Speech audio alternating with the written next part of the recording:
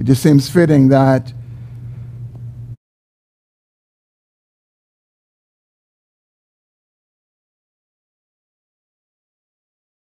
the preamble to our nation's Constitution.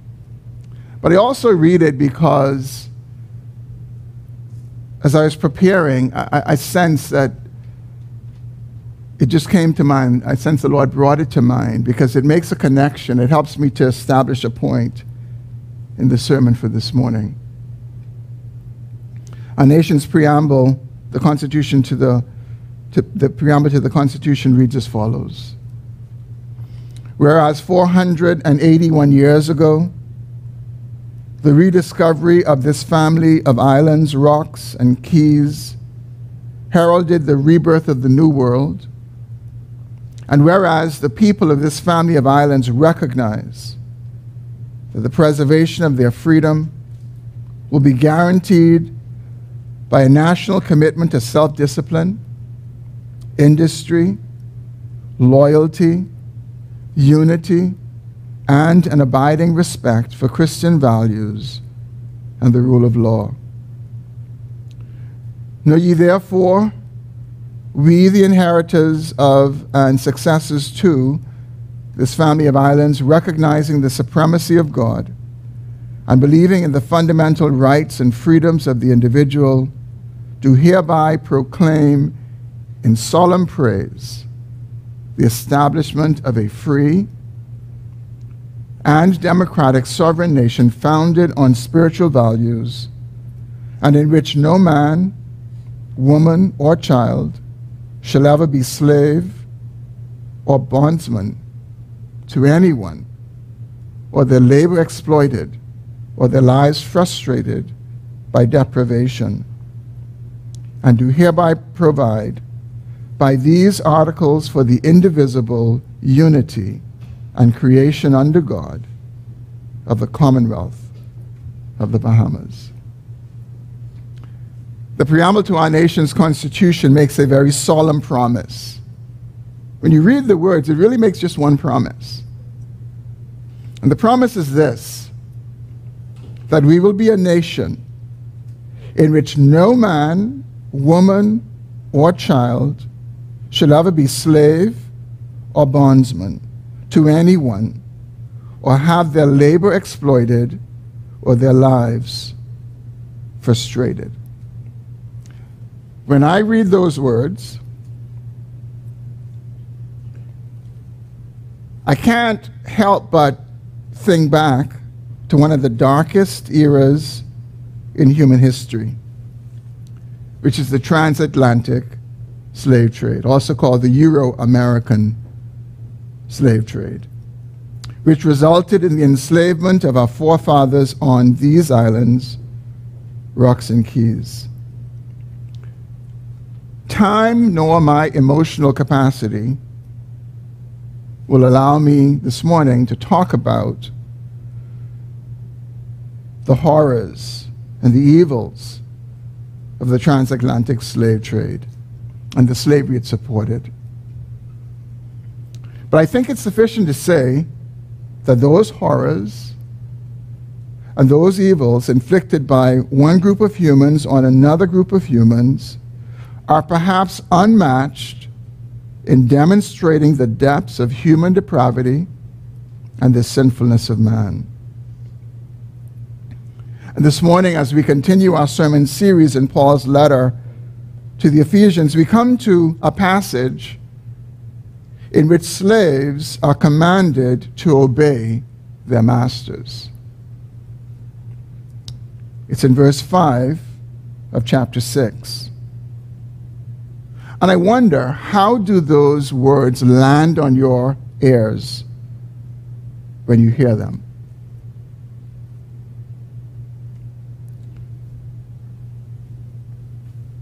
Many people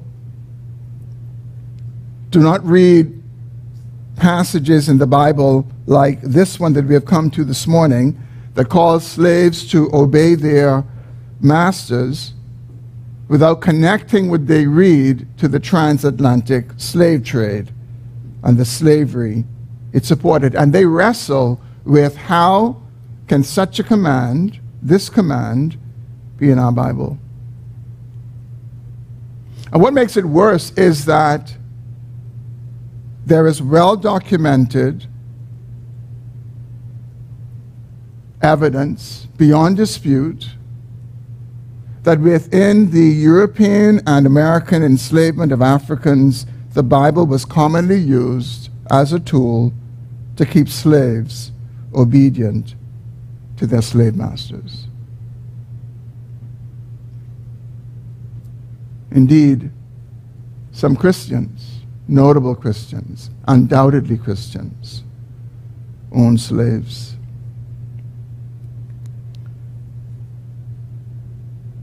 The call in this passage before us for slaves to obey their masters is a hard word to hear. And some people, including Christians, struggle with it. And perhaps you may be one of those who struggle with it. But this morning, I want to ask that you would give me your ear as I seek to address this hard word from these verses that we have come to this morning in our week-by-week study in Paul's letter to the Ephesians.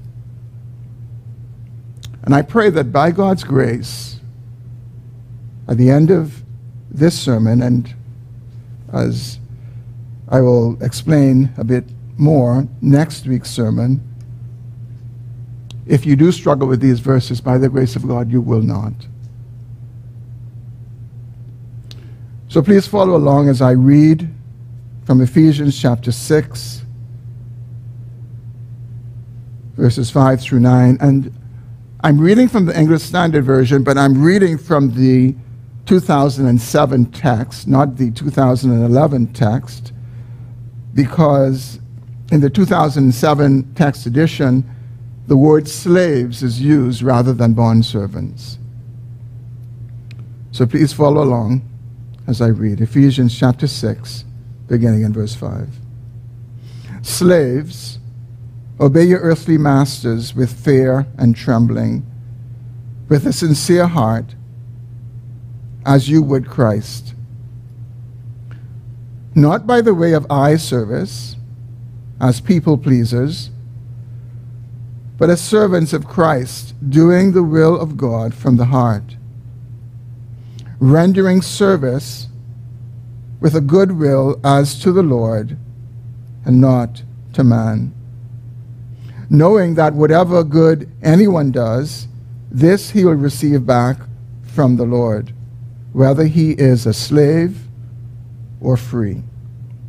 Masters, do the same to them, and stop your threatening, knowing that he who is both their master and yours is in heaven, and that there is no partiality with him. Let's pray together. Father, we bow our hearts this morning, asking that you would speak to us from your word. Lord, would you cause us to hear your voice in the preaching of your word? Would you help me to stay within the four corners of your word? Would you help me to be faithful to the truth of your word? Lord, I pray for any who may struggle with this passage, that you would help them to so posture their hearts that they would hear what you will say to them and indeed to all of us. Would you glorify yourself in the preaching of your word? We pray in Jesus' name. Amen. This passage that we have come to this morning reminds me of an important characteristic of the Bible that we would all do well to remember, and it is this. The Bible does not address everything we want to hear, but it does address everything we need to hear. And that's because Scripture is sufficient. Scripture is not inadequate. Scripture is sufficient. It is sufficient for everything that we need that pertains to life and that pertains to godliness.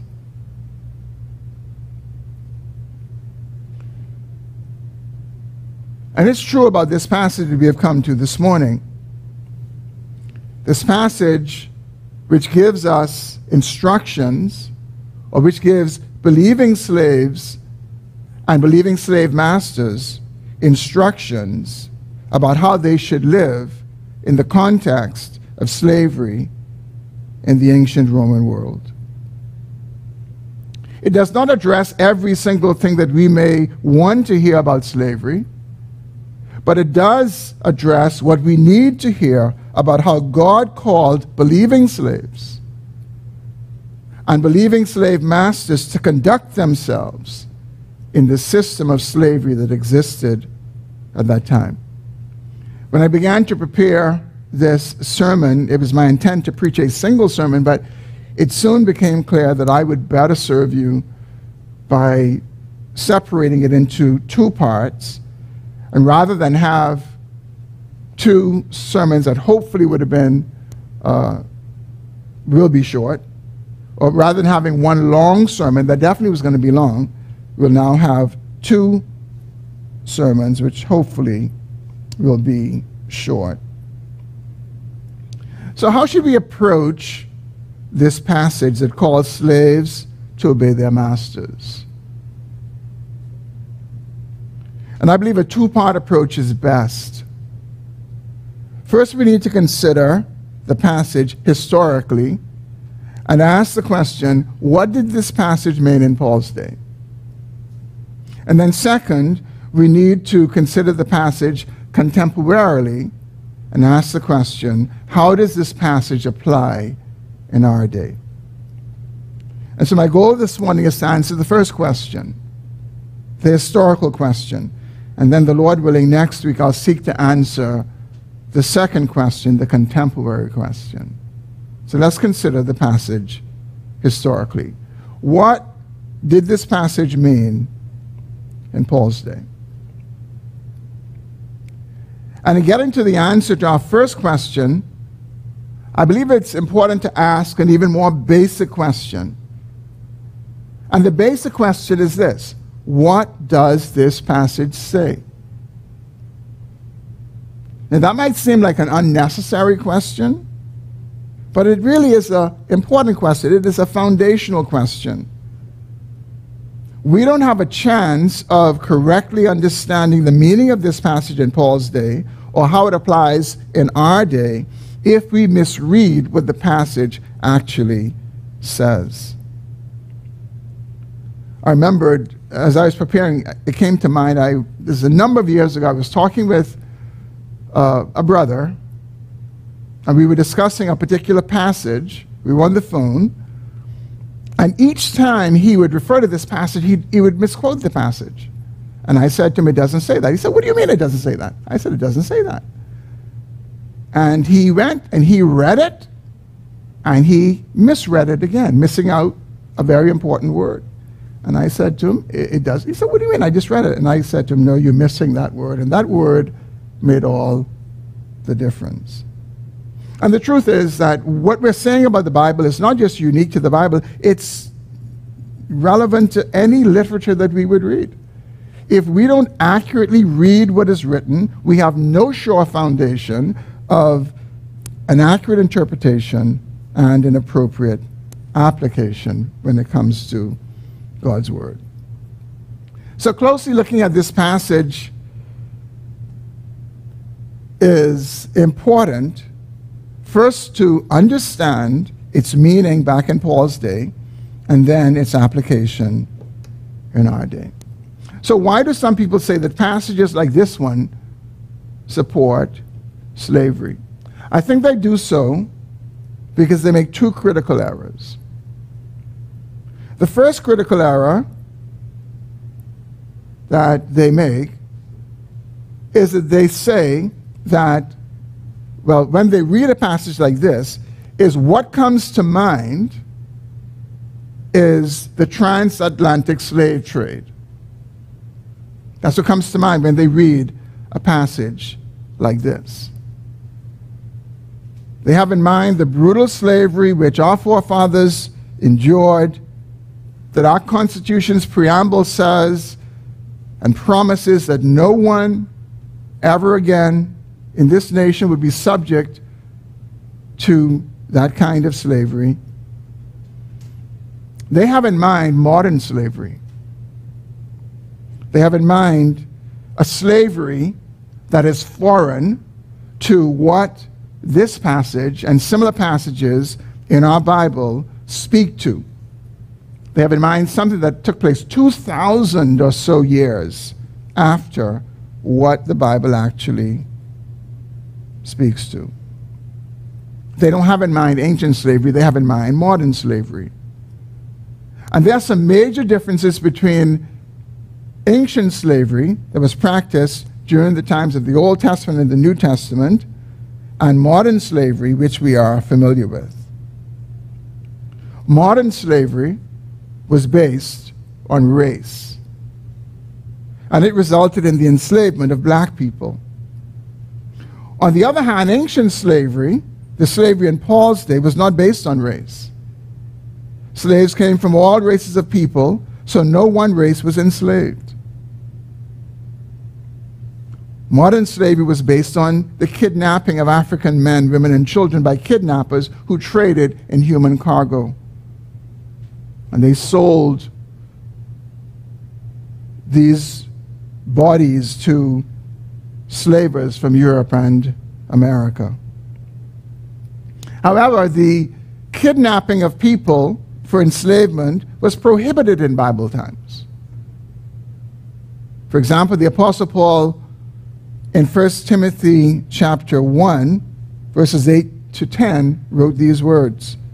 Now we know that the law is good if anyone uses it lawfully, understanding this, that the law is not laid down for the just, but for the lawless and disobedient, for the ungodly and sinners, for the unholy and profane, for those who strike their fathers and mothers, for murderers, the sexually immoral, men who practice homosexuality, enslavers, liars, perjurers, and whatever else is contrary to sound doctrine. Those of you who have the English Standard Version would notice that there's a footnote, number 2, after the word enslavers, and the definition at the bottom of the page is those who take someone captive in order to sell him into slavery. If you have the King James Version, instead of enslavers, the word men stealers is used. If you have the New International Version, instead of enslavers, the word, in the New International Version, the term slave traders is used. And if you have the New American Standard Bible, the word kidnappers is used. So in biblical times, kidnapping people for the purpose of slavery, it certainly did take place. That's why there's a law against it. That's why Scripture prohibits it and condemns it. But it was not something that Scripture supported. Scripture condemned it, and therefore it is condemned forever. Paul tells us in 1 Timothy 8 to 10 that the law is laid down against such sinful conduct, like the kidnapping of people and their forced enslavement. But modern slavery was based on kidnapping, and so the Bible would not support that. And so it is a gross misrepresentation of Scripture to read passages like the one that we have come to and to bring to mind modern slavery,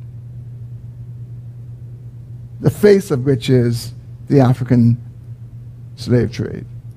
Scripture clearly and explicitly is against that, against the enslavement of people by kidnapping. Another aspect of modern slavery that is different from ancient slavery is that modern slavery was eternal slavery. Ancient slavery was not. Except in very rare cases in modern slavery where a slave owner, for any number of reasons, maybe he's dying or some other reason, may free his slaves. The norm was, in modern slavery, it was eternal. Many were born slaves and they died as slaves. And even in cases where they may have been freed simply because of the society and the view that people of a particular color were to be enslaved, they were seen as runaways, and they would be either killed or they would be pressured back into slavery. On the other hand, ancient slavery was not eternal. No doubt some people did experience being born slaves and died as slaves, but that was not the norm. The vast majority of those who were slaves were only slaves for a period of time, a specified period of time. For example, in the nation of Israel, Jewish slaves could only be slaves for up to 6 years. And on the occasion of the year of Jubilee, didn't matter how long you'd been a slave, all the slaves were set free. And so you may have been intended to be a slave longer than a particular period, but if you became a slave 1 year before the year of Jubilee, you were set free when the year of Jubilee came around. Now, since the slavery of Paul's day was not modern slavery as we know it, what was it? Well, first of all, in the context of the Roman Empire, which was the context in which Paul was writing these words, about 25% of the Roman Empire comprised of slaves. And in those days, people were slaves for various reasons. One was they were just captured in war. And while that might seem cruel, you think about it. If there was a war and your conquerors, those who defeated your nation, they said to you, listen, you have a choice. You could be our slave or we'll kill you. And I think most of us know the choice we'll make. Some were slaves also because they sold themselves into slavery, not having the ability to pay their debts. They faced economic hardship, and so they sweat the debt off for a particular period of time. And obviously some were born into slavery. But the experience of slaves in ancient times varied greatly. Listen to the words of Bible scholar Dr. Tom Schreiner as he describes slavery in Paul's day. He writes, "Many slaves lived miserably, particularly those who served in the mines. Other slaves, however, served as doctors, teachers, managers, musicians, artisans, and could even own slaves. It would not be unusual for a slave to be better educated than the master."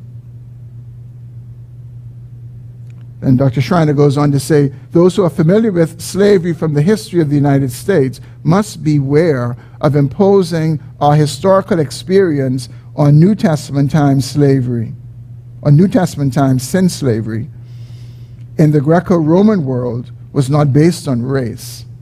And American slave owners discouraged education of slaves. Still, slaves in the Greco-Roman world were under the control of their masters, and hence they had no independent existence.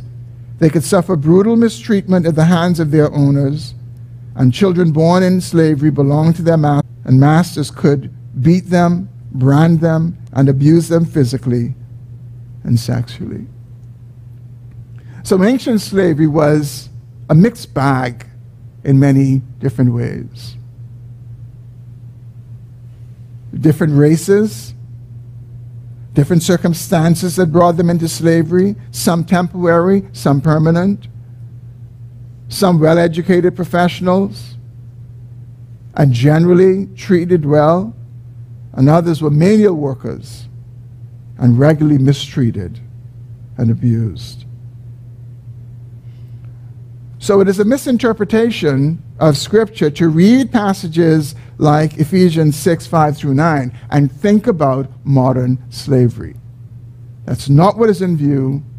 That's not what is being addressed. So that's the first critical error that some make when they come to passages like this.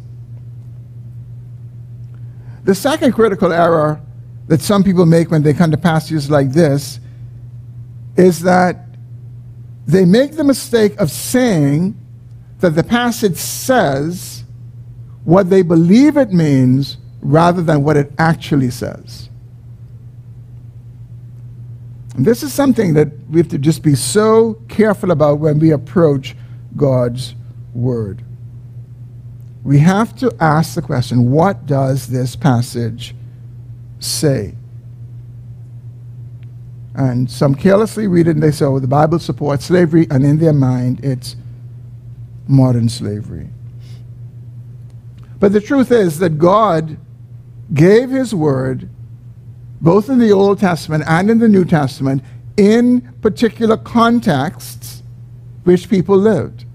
And these passages that we have that address words to slaves and to slave masters, for example, it comes to people living in a context where slavery was part of the reality.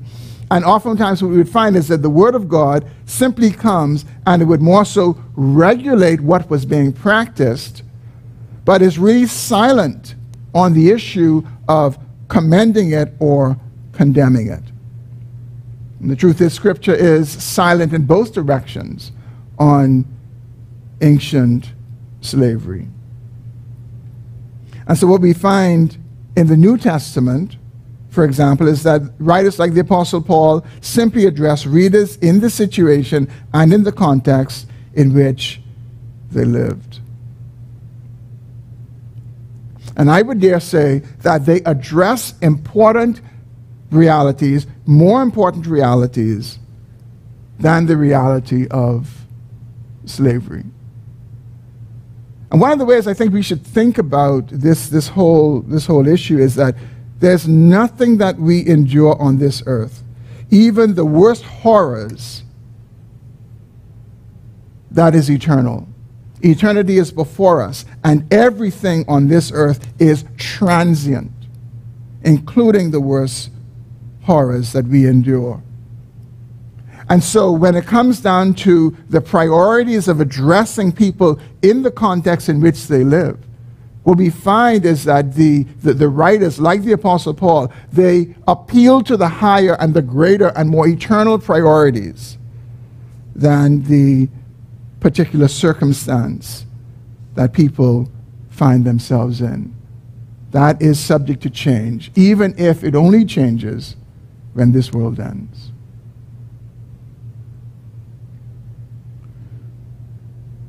I think it's important to note as well that the Apostle Paul in this passage and in other passages, whether it's Peter writing or Paul, they're not writing to all slaves.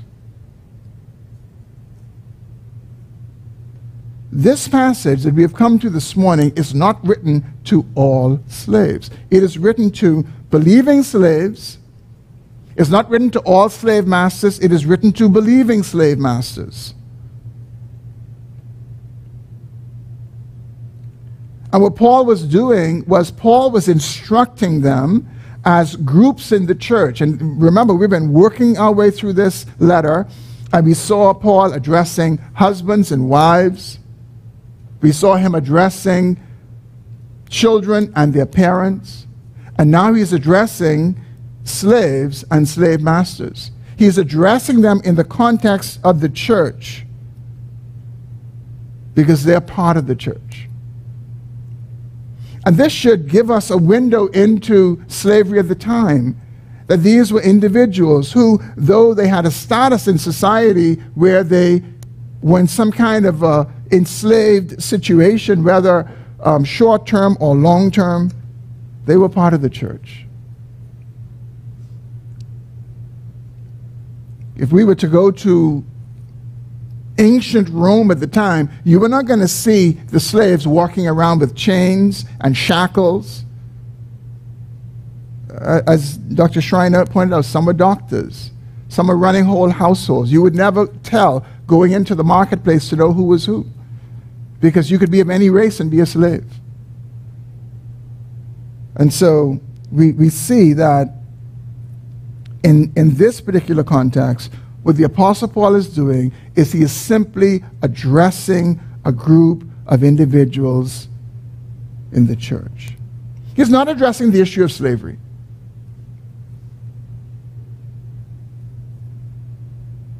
He's silent on the point, doesn't commend it, doesn't condemn it. He's directing his words to believing slaves, not all slaves. And his purpose is to encourage them to live godly lives that are reflective of the salvation that they have received. And it's clear from his instructions to the masters that he's not supporting slave masters over their slaves.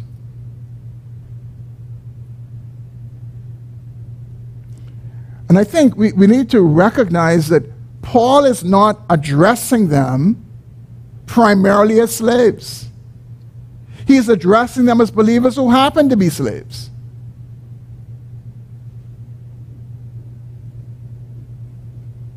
He sees them as the new creatures they are in Christ, and they are defined by that as members of the church, but he recognizes their circumstance of slavery, but he doesn't address them, primarily identifying them as slaves. They are members of the church, and they have heard the gospel, and they have obeyed the gospel. They've responded to the gospel, and he's addressing them.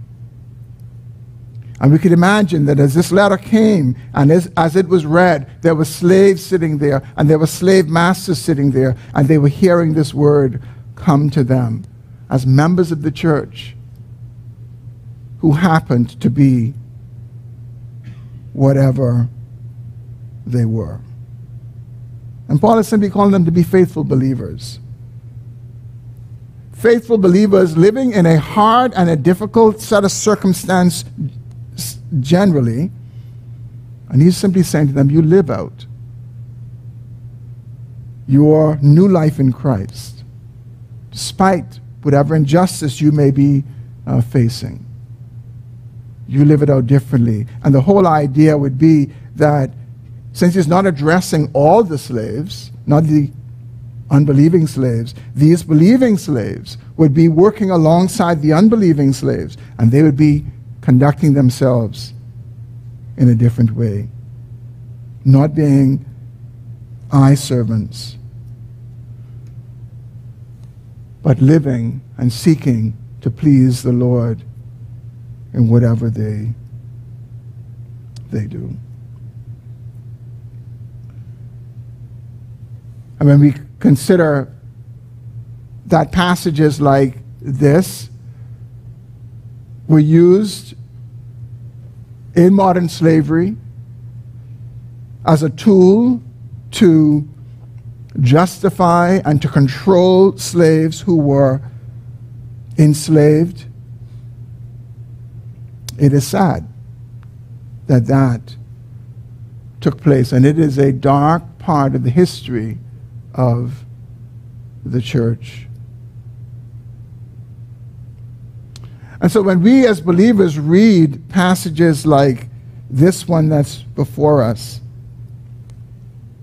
if modern slavery comes to mind, not that we read into this modern slavery, but if it triggers modern slavery, if it triggers the thought of it, and if it triggers how others would try to impose and superimpose modern slavery into this text, I think one of the ways that we can appropriately respond, certainly for those of us as we are in this country, and though many of us don't know the lineage and we don't know the history of our forefathers who came here and who were enslaved here, we know that we're only here because they came and because they were enslaved.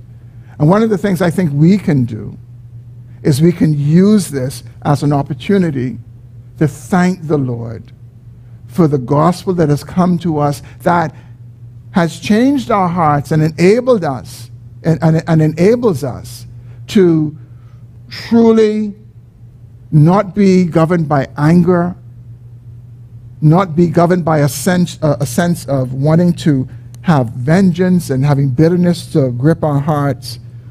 We can be thankful to the Lord that in the process the gospel has come to us, and we can be thankful to the Lord that slavery finally came to an end.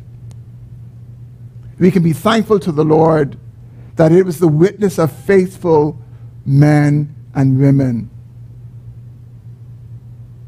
over many, many years who fought first for the end of the slave trade and then for the end of slavery itself. We can thank God for his providential care in the midst of all of that.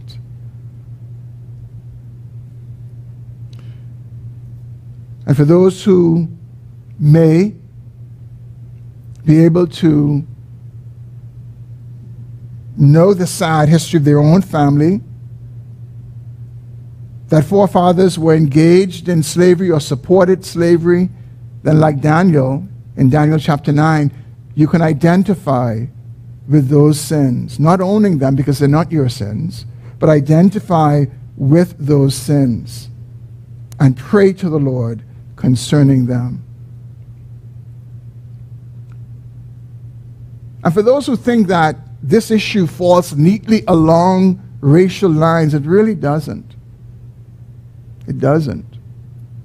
The only reason that the transatlantic slave trade was possible was because Africans on the continent kidnapped their fellow brothers and sisters and sold them into slavery. And the reality is that there were also black slave owners in the history of the slave trade. So things don't fall neatly on racial lines. Although there's predominance, they still don't fall neatly along those racial lines. And in truth, there's enough sin to go around.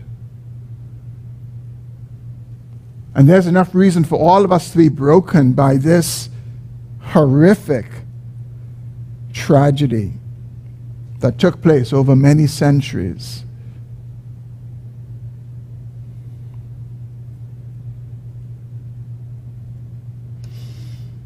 But not only did the Apostle Paul in this passage address slaves, he also addressed slave masters. And we will consider what he says to them next week when we turn our attention more directly to what he says to both of them. I'll end this sermon by saying what I said at the beginning. If there is ever a case study in the depravity of man and the depth of our sinfulness, it must be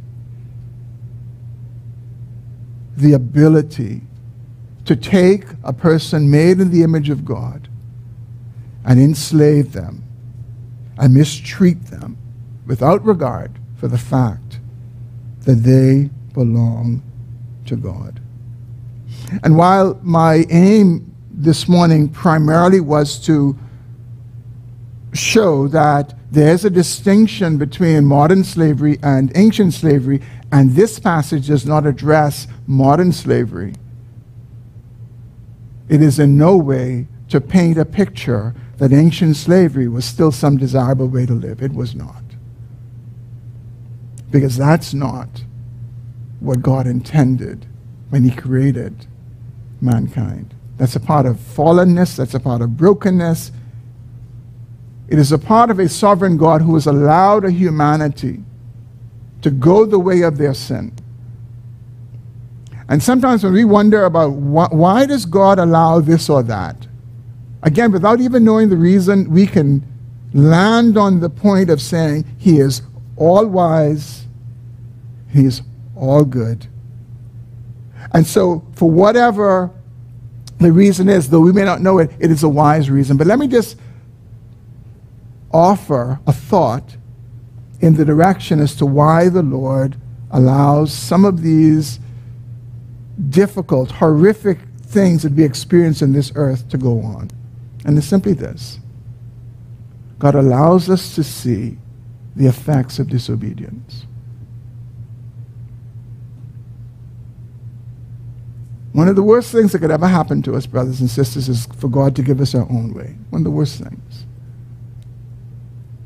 And God said before Adam and Eve, the options of obeying him or disobeying him. They chose disobedience. And what we experience, every bit of hardship that we experience on this earth, slavery is the result of Adam's sin. But the good news is that the last Adam has come. And the last Adam has succeeded where the first Adam failed. And we have this hope that we don't have in the first Adam, in the last Adam, all of us who have put our trust in him. And when we put our trust in him, we are better able and positioned to see these things as we ought to see them, not be bent out of shape over them, and to trust the sovereign Lord in the midst of them all. As I said, next week we will turn our attention to part 2, and we will in earnest direct our attention to what Paul says, both to slaves and to slave masters. Let's pray. Heavenly Father, we thank you for your word this morning. And Lord, we ask once again that you would speak to our hearts, help us to put in perspective these words. Help us, Lord, to remember that there is coming a day when you will return and you will make all things right. And I pray, Lord, that you'd help us to look for and to long for that day. In Jesus' name.